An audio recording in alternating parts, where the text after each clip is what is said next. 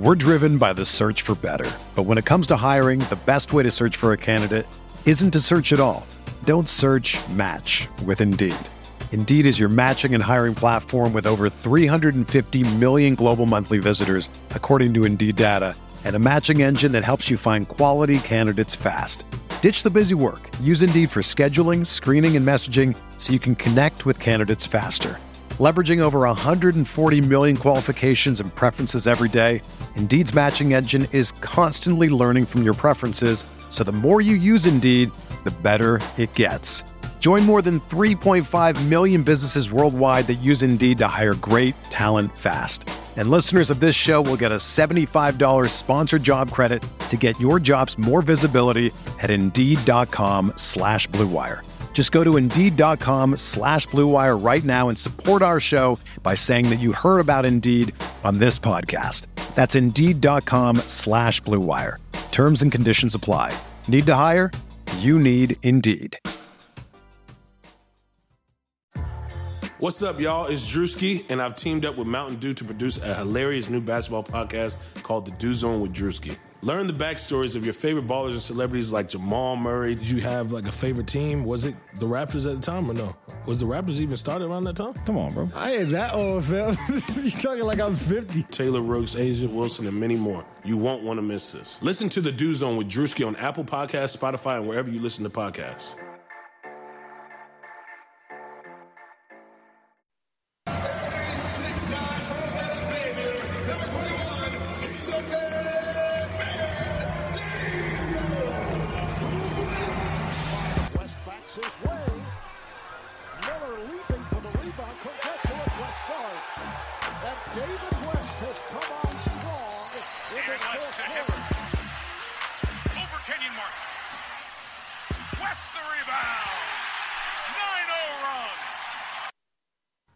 Ladies and gentlemen of Setting the Pace, I would now like to welcome on two-time NBA champion, two-time All-Star, and former Indiana Pacer fan favorite, David West. David, what's going on?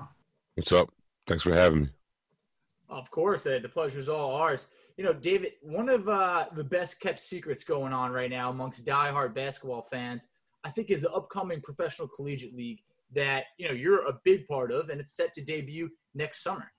Can you tell us a little bit more about the PCL? Yeah, the PCL is where we want to create another opportunity for college athletes, another destination for them, those who choose a different path. The guys who maybe don't fit in the current collegiate system aren't quite ready to take the one-and-done model that the NBA has laid out, but want to come into a college path that's more specific to their professional needs.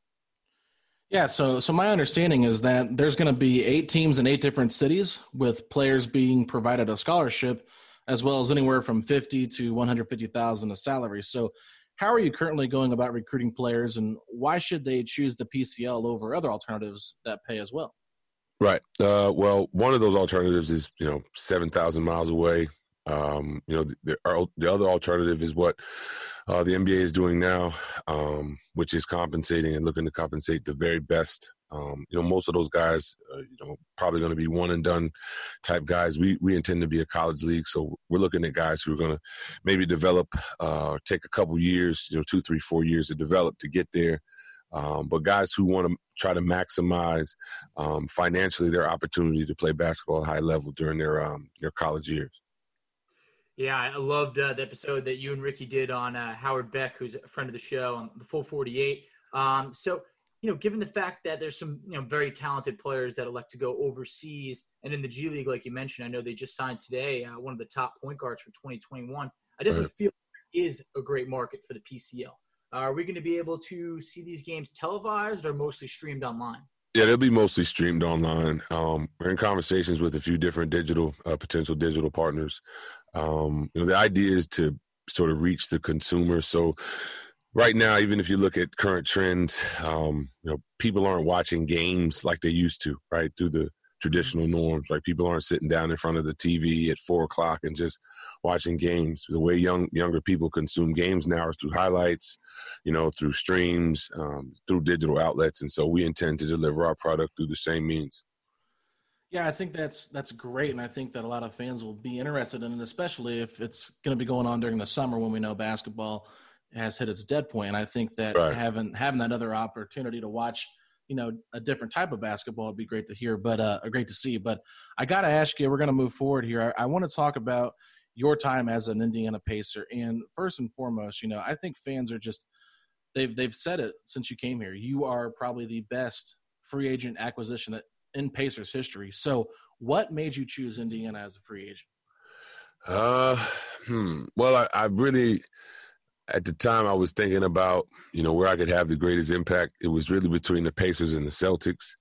I think, what I saw with the opportunity with the Celtics was a very short window, a 2-year window or so, 1 or 2 year window with those guys. I think they made the conference final the year after I got my first year in Indy, and then made another run, and then they sort of broke up. So I looked at that.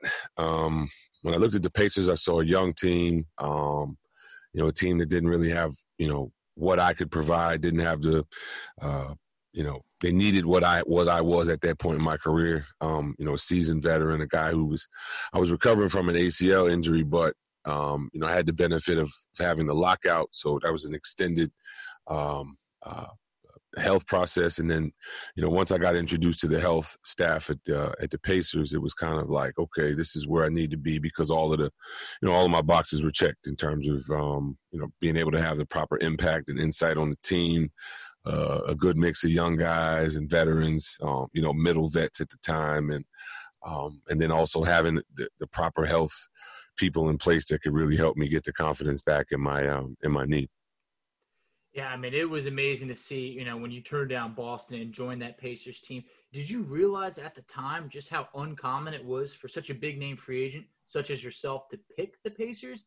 And, it was evident from day one, your leadership. So was that something that they pitched to you? Hey, we're looking for a veteran leader here because we got a young team that can take the next step? I think the conversations I had with Larry, Donnie Walsh, Coach Vogel, and Brian Shaw at the time were really clear. I mean, it was like, look, we need a starting power forward. We need, a guy who can come in here and set the tone just in terms of our approach day to day. We got some young players that are, can be really good, but we need to have, strong pieces in the environment.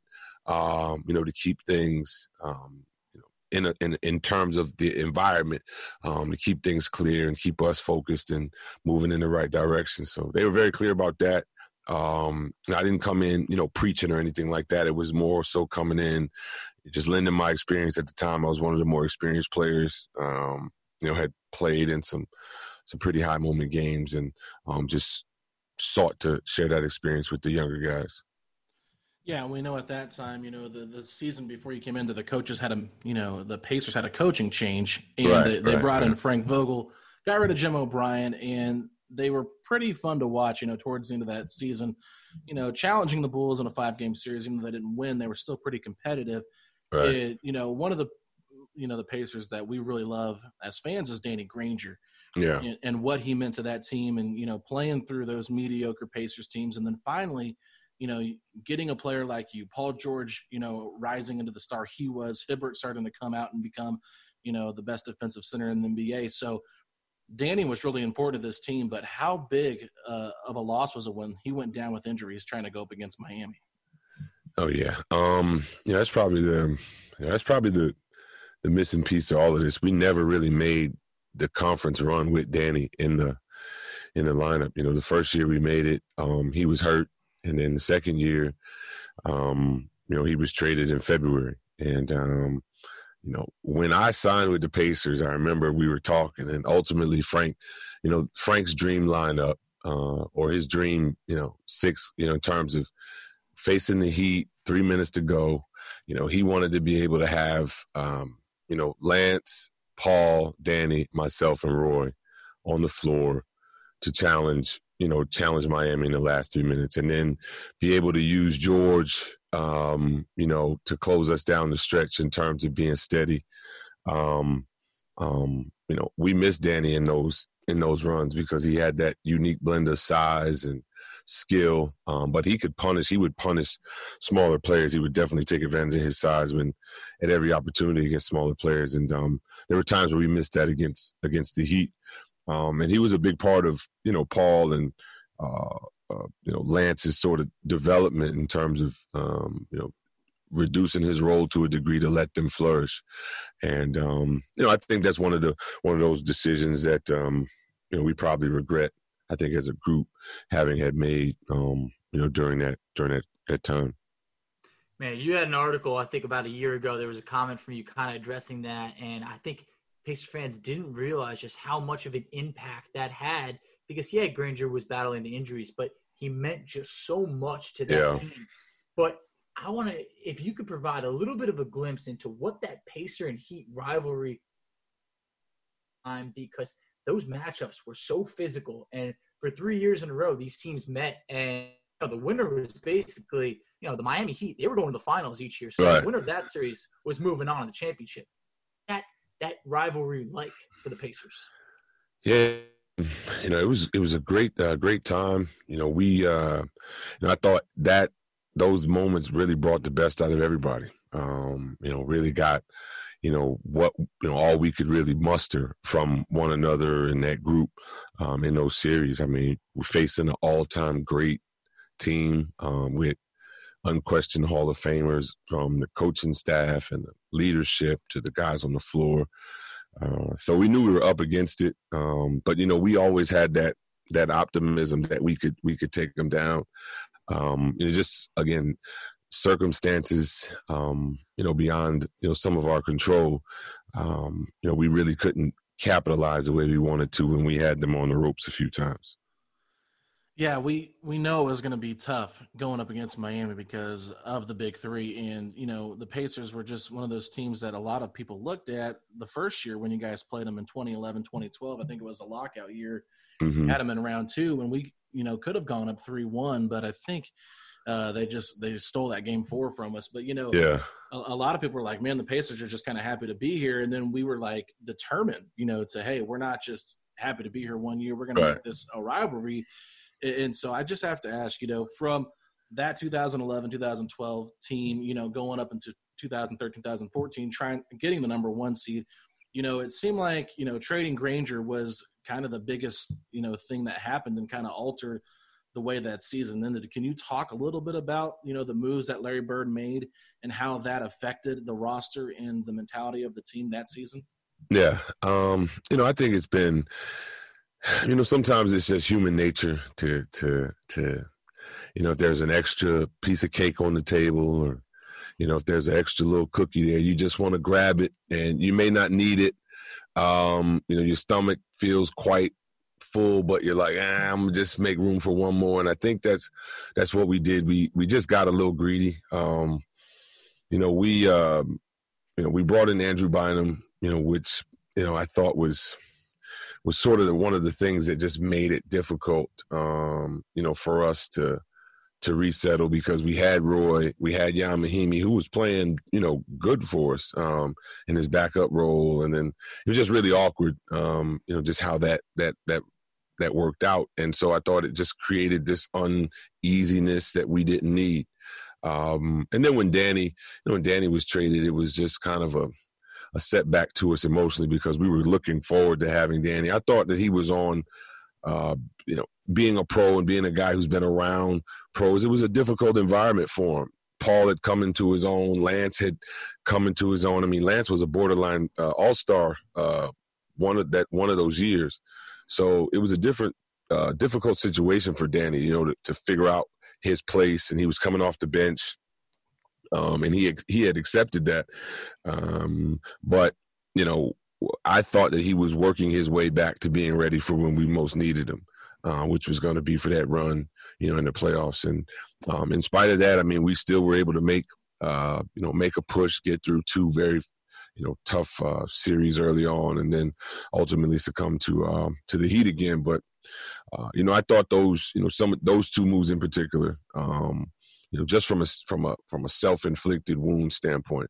Again, the guys who came in, they were professional. Andrew was professional. Evan Turner was professional. They were great guys. They didn't disrupt us themselves. It was more or less just the energy around, the decision to move the guys that we had and the decision to try to improve areas that I didn't think we needed much improvement.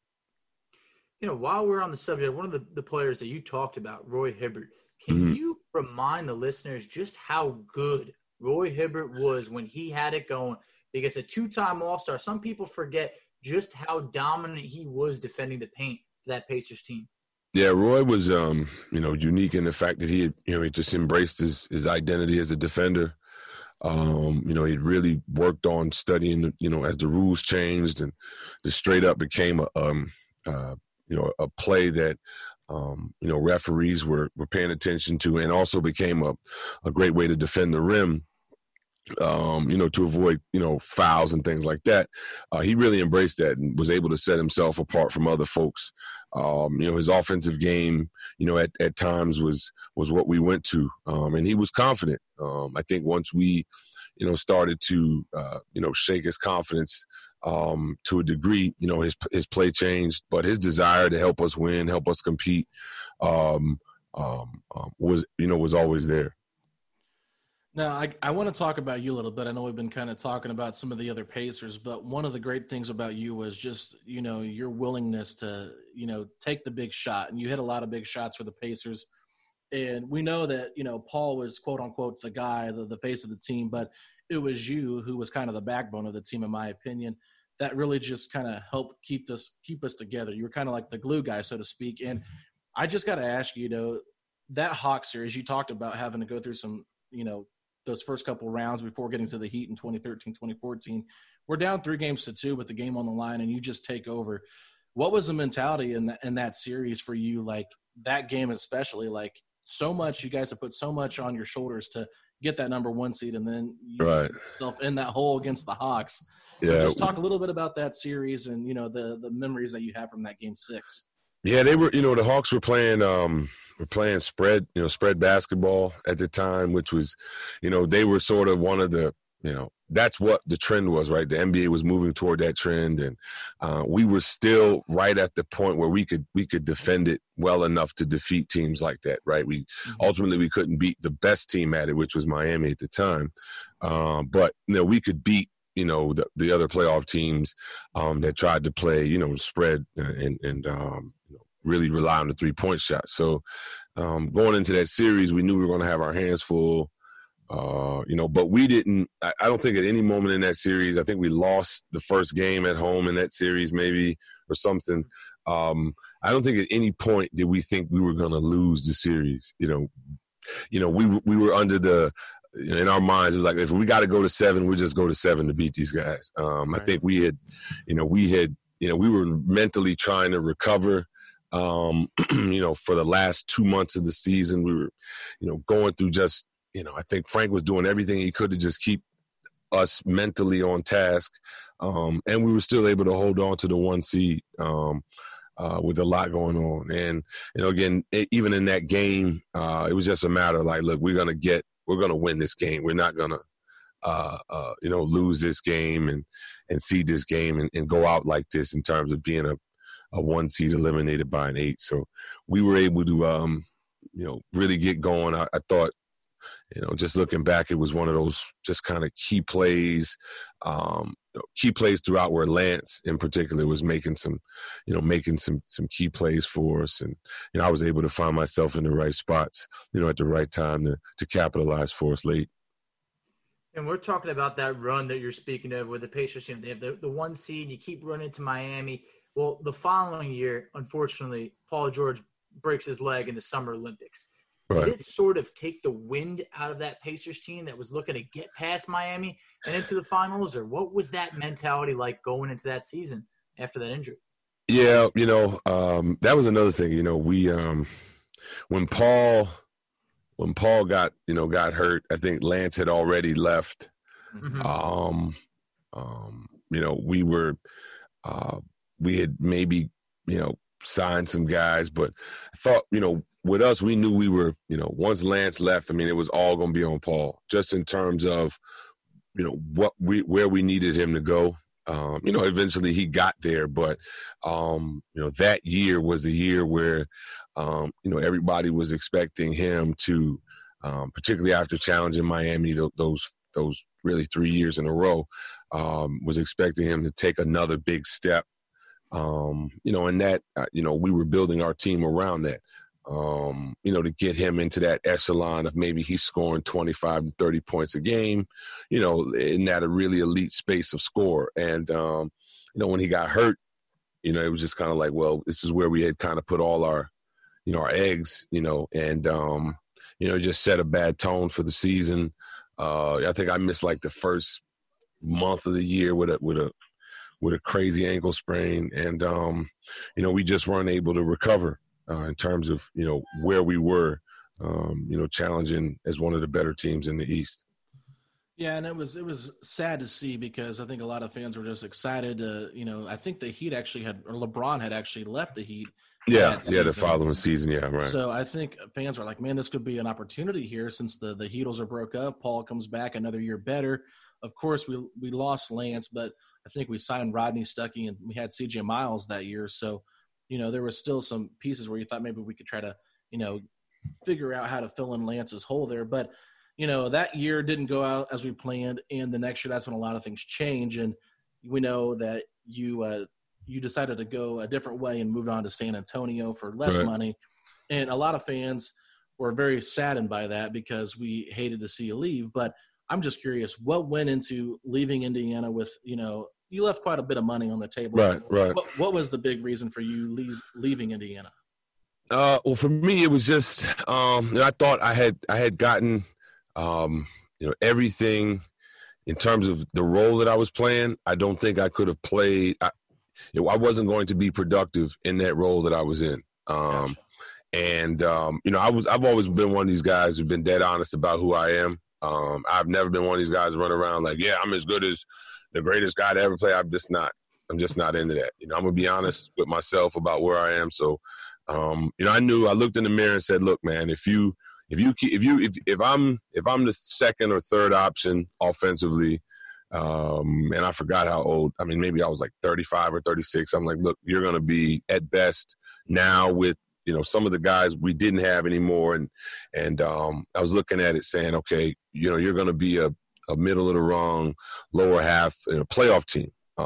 And that wasn't where I wanted to be. And the way that I prepare, the way I focus, I didn't want to have to put that kind of energy into a season in terms of my preparation, because ultimately it would have, taken off the last couple of years of my career.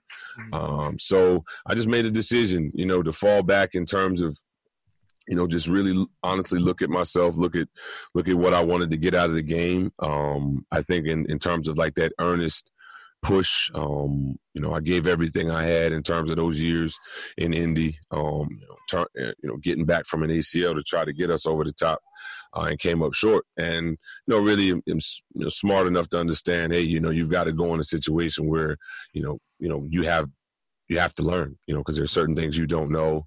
And obviously, just having the ability, to get over that hill, wasn't there. So I was willing to accept that, look for other opportunities, and thankfully it worked out. When I got to Golden State, we were able to win 2 championships.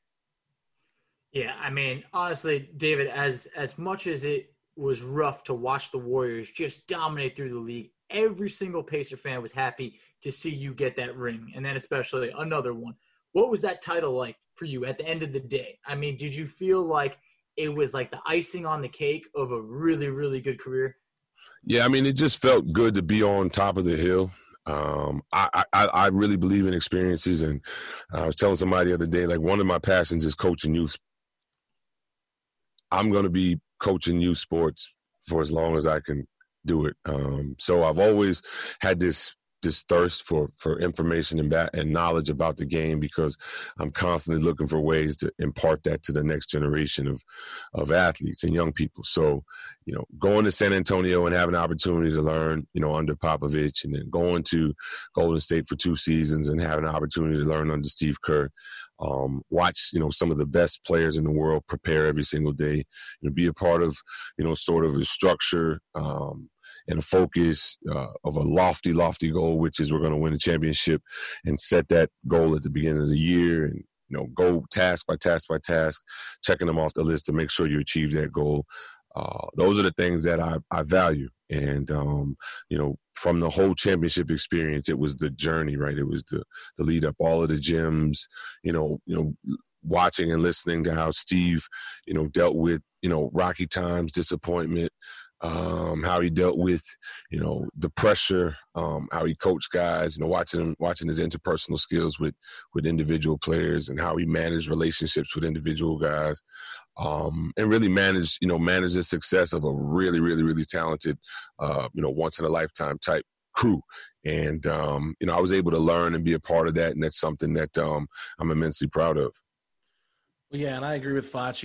I think every Pacers fan was just excited to see you get that championship, because we know that you gave your heart and soul to this Pacers team. And anybody who doesn't think that you gave it your all, they're just, being nitpicky. But I truly believe, every single Pacer was, in it for the long haul. They were in it to win that championship. And, yeah. We were there rooting you guys like crazy. You know how Indiana fans are. We're pretty passionate about our basketball. So right. Just to kind of bring things here to the current Indiana Pacers, we know your connection with TJ Warren. Yeah. And, TJ has been unbelievable this year for the Pacers, so efficient. Yeah. And I just want to say, what have you noticed differently with his growth as a player? And what do you think his ceiling can be on this team? Again, I think that Pacers have a chance again, to build around a very special core. I think you've got Miles and Sabonis, who can anchor you inside and are not, I think for all intents and purposes, man, like the small ball thing has its place. But my hope is that they can keep those two guys on the floor, and can play them together, because the Lakers are big. And in my opinion, the Lakers are best suited to win a championship. Milwaukee is big, and I think they're one of the top teams, suited to win it, particularly win a championship. So I think the trend of sort of playing super small is kind of something that, in terms of Indiana, they've stayed away from. But, those guys have been great to watch. TJ has just continued to grow. He's, he hasn't played his best basketball yet. He's a guy that's got, a ways to go in terms of his, where he tops out at. He still has a desire to learn and get better. He's constantly talking and, working and thinking about, basketball, and he's passionate about it. Doesn't have a whole lot of distractions, very low maintenance. So I'm happy he's having some success in Indy. And, when I found out he was going there, I told him, I was like, man, this is exactly, what you need. It's the exact environment that you need to be in, because he, Phoenix has been all over the place. He's had like 4 or 5 coaches, in his 4 or 5 seasons there, and just no structure. And I think it's a testament to to him and the Pacers organization, the way he's been able to come in, find his way, and help contribute to the team. I think that the knock on TJ Warren coming into this season was completely ridiculous because of how the Suns played. Because we're seeing that TJ Warren is defending very well. I mean, he has been just super reliable and a great addition to the Pacers.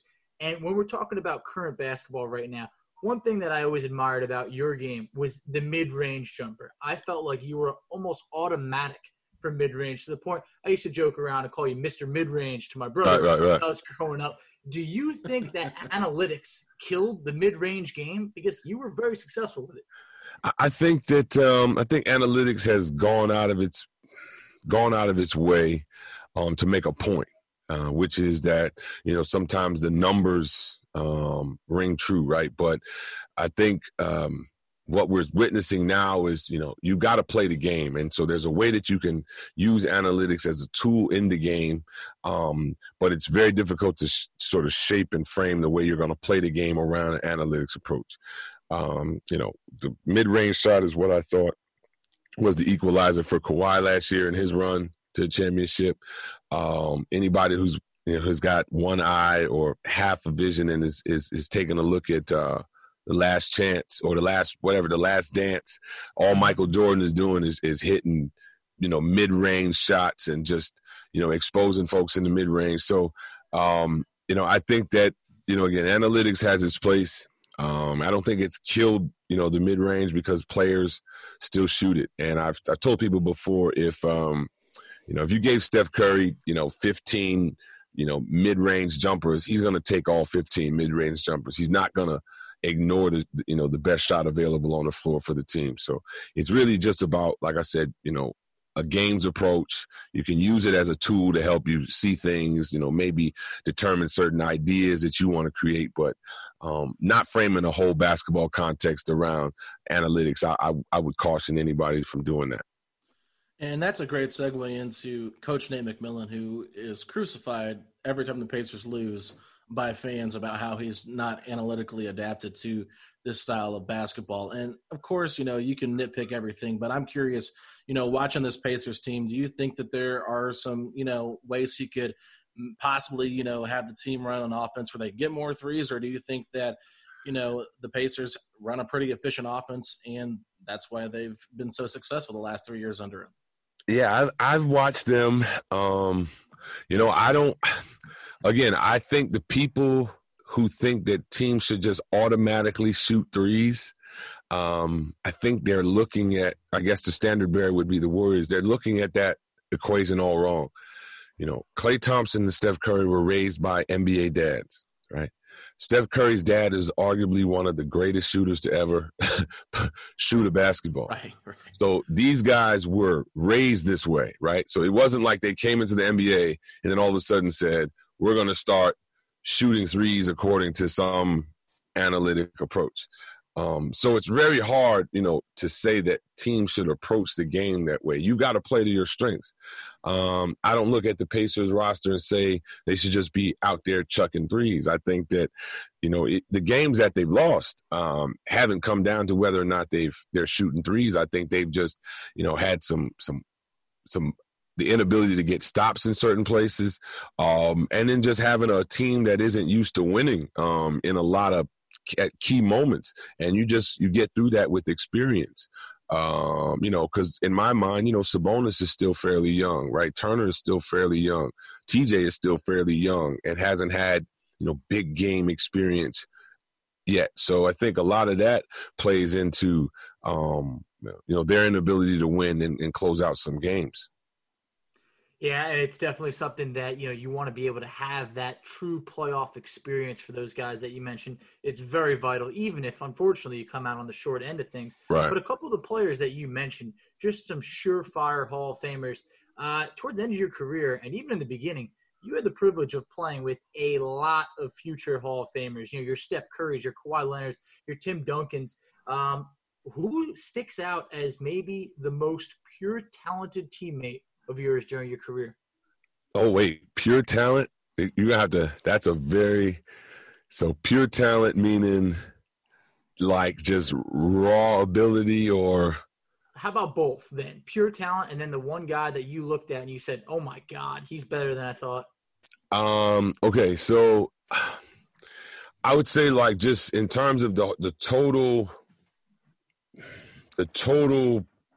package, the total deal, it would probably have to be Steph. I would look at, because, Steph has had an unbelievable amount of pressure on him. And my first season there was the year KD got there.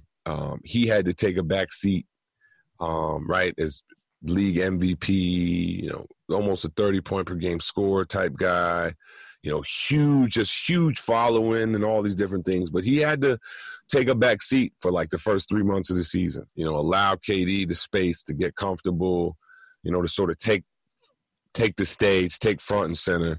And I thought that was a pivotal reason why we were able to win the championship that year, was, really that part of it where he humbled himself to just kind of get out of the way. And then having that, and then I've never seen anybody with that explosive twitch. Like that dude could just it's all of a sudden, it's just bang, 20 points in a quarter, bang, and you look up, he got 40. It's like, yo, like just seeing somebody just run off, watching a guy on a consistent basis have 10, 12, 14-0 runs by himself You know what I mean? He has 2 or 3 of those in a game. And then you're like, dang, this guy went on an 8-0 run here. He goes on a 12-0 run here by himself. You know, starts the third quarter, scores the first 16 points. You know, just sick type stuff. So when it came to like just that stuff, I think it was him. And then the person that I was like most surprised, and you guys may be surprised about this, and I've said this before, but it was Lance. You know, Lance has you know, some of Lance's basketball instincts, natural gifts, big hands, you know, you know, how strong he is, physically strong he is, explosive, creative. You know, Lance had, you know, some of just that raw ability, you know, and I understood, like, when everybody said, we wonder what, you know, people from a distance would say, what is it with that dude? And then, you know, once, you know, I remember talking to Frank before I came to Indy. He was like, I'm telling you, the kid can play. He was like, don't worry about the antics. He was like, when it comes down to just straight up hooping, like, he's like, Lance can play. And he proved, you know, he proved right on that because, like I said, he's probably the most just raw talent, you know, just having the whole package, you know what I mean? Just everything in a raw form. You know, Lance is one of those guys. New York City legend, and Dion Waiters was recently talking about playing him one-on-one, and I do not think that's a matchup that Dion wants because Lance as a one-on-one player is really good. Yeah, he's tough. Yeah. Lance still is pulling at the strings of Pacer fans' hearts right now because there was talks before all of the coronavirus went down that Lance, you know, might be coming back to Indiana if he could figure out his China deal. Yeah. And fans were going crazy. So I want to follow up here and finish with this. I'm just going to ask you a 2-part question.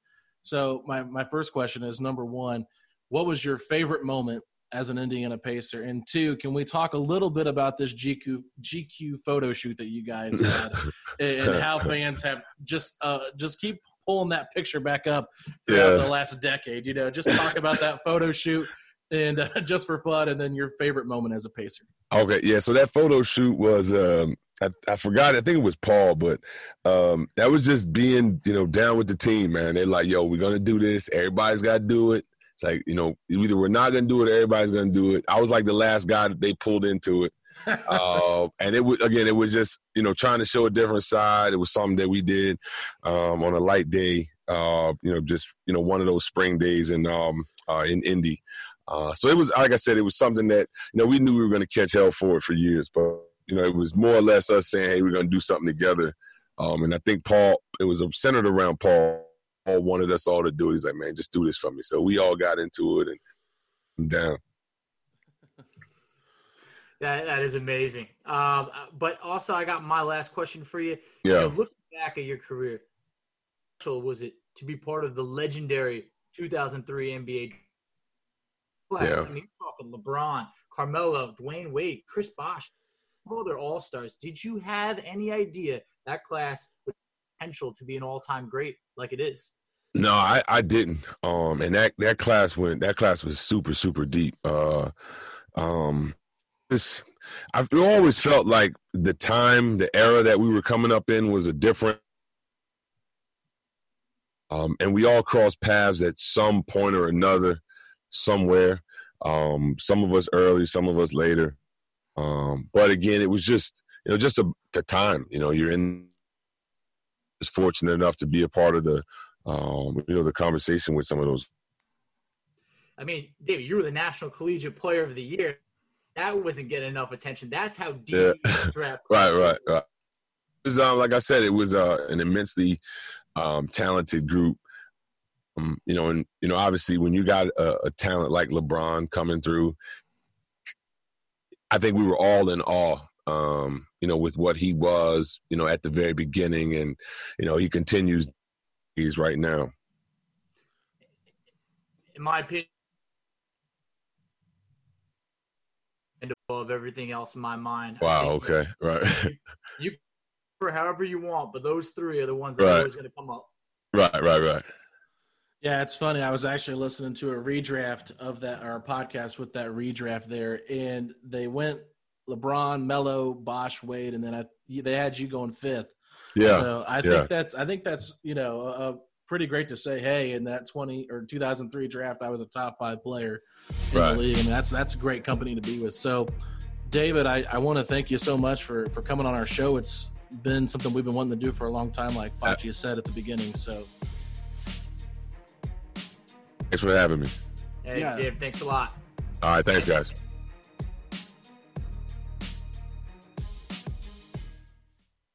Nobody builds 5G like Verizon builds 5G, because we're the engineers who built the most reliable network in America.